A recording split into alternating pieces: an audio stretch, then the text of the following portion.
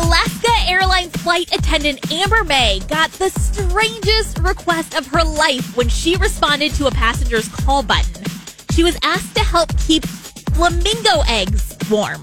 Now, this passenger was a zookeeper who was transporting 6 flamingo eggs from the Atlanta Zoo to Seattle, but the incubator had stopped working, and there were still several hours on the flight.